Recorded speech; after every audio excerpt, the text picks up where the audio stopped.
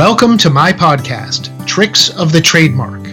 This is Eric Pelton with another podcast episode in which I share advice and experience based on my 20 years of working with clients around the world to protect and strengthen their brands.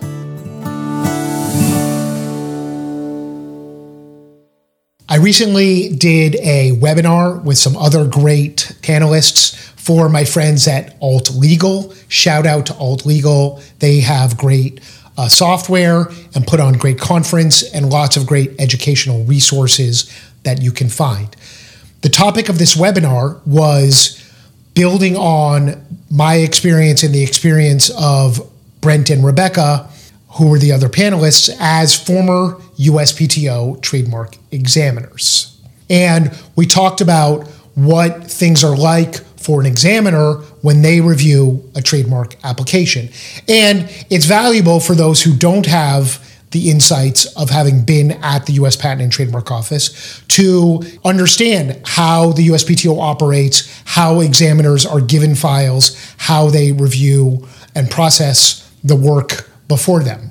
But the real valuable lesson, as I thought about giving this webinar, was what we do in helping guide applicants through the application process, because we know it will be assigned to an examiner and we know what it's like to be an examiner and how they will generally handle a file and the issues they will look at. And we can then put on our examiner cap in drafting the application to try to maximize the chances of approval.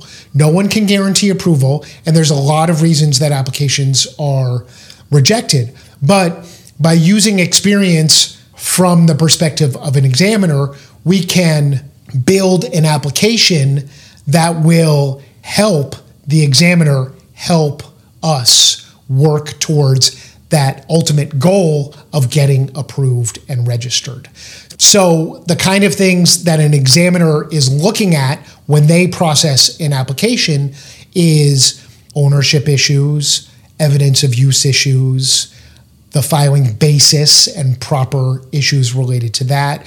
Of course, searching the USPTO database and the potential for finding conflicts. Other substantive issues like descriptiveness, things like whether or not there might be a translation necessary or a statement of consent if an individual name is part of the trademark application, if an individual name is part of the trademark itself, and many, many other things that the examiner has to go through and process when they review an application.